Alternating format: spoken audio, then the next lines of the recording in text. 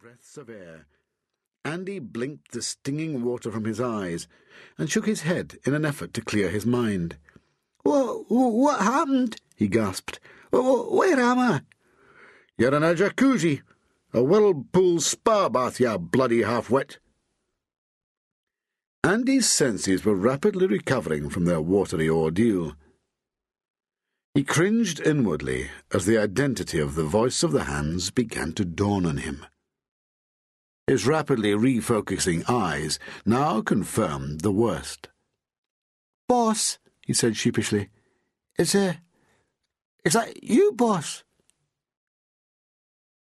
Detective Inspector Bob Burns didn't bother to reply, but stood slowly up from where he had been kneeling, fully clothed, at the edge of the pool. He glared menacingly at his hapless subordinate, then motioned with a jerk of his head in the direction of the owner of the shapely thigh, which he was still clinging to as though his life depended on it.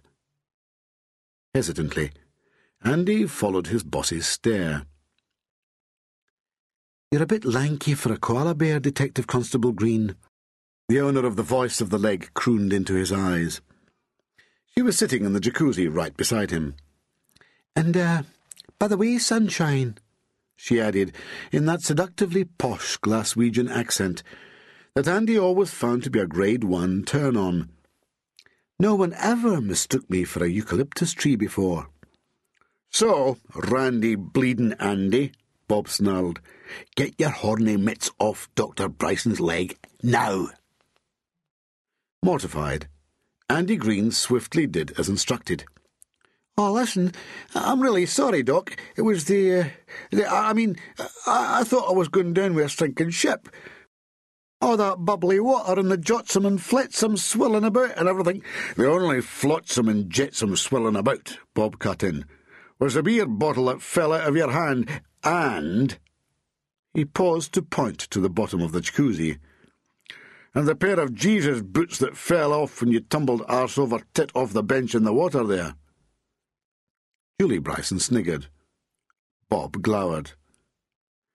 Andy stared forlornly into the pool. "Aw, jeez," he groaned. "The fancy leather flip-flops my mother gave me. She said you're supposed to keep them dry, like. Oh, no," he moaned. "She'll kill me if I've ruined them." "Bloody pathetic," Bob muttered, sitting down on a sun lounger. "Never mind, Andy," Julie smiled. "We'll fish your flip-flops out, and once they've dried, I'll rub some shoe cream into the leather. They'll be good as new. Never fear." Andy's head hurt. His mouth tasted, in his own words, like the saddle of a nudist's mountain bike, and he was still struggling to get his half-drowned thoughts together. He cast Julie an exaggerated little boy-lost look. But what happened, Doc?" he pleaded. "How did I come to fall into the water?" "Because," Bob snapped, before Julie could reply. "Because, Green, you were as pissed as a fart. Sound asleep when Dr. Bryson and I came along the deck here, sitting slumped in the jacuzzi there with a bottle in your hand, your head lolling about as if your neck was broken, and snoring like a hippopotamus with wind." Bob tutted in exasperation, then lay back in the lounger. He shot Julie a reproving glance, then mumbled, "What took Dr. Bryson to go in there beside you, I'll never know." "Oh, come on, Kimo-sabe," Julie scolded. "Don't be such an old misery guts. Andy deserved to have a wee celebration last night. We all did.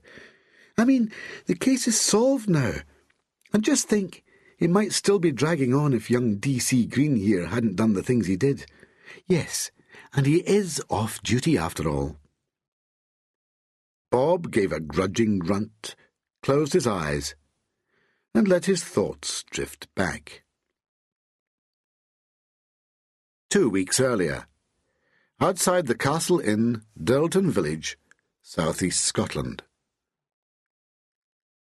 "This is the life," Bob grinned, then took a luxuriant gulp of his beloved Belhaven best. He sat back and gazed lovingly at the tawny beer in his pint glass. "Saturday morning.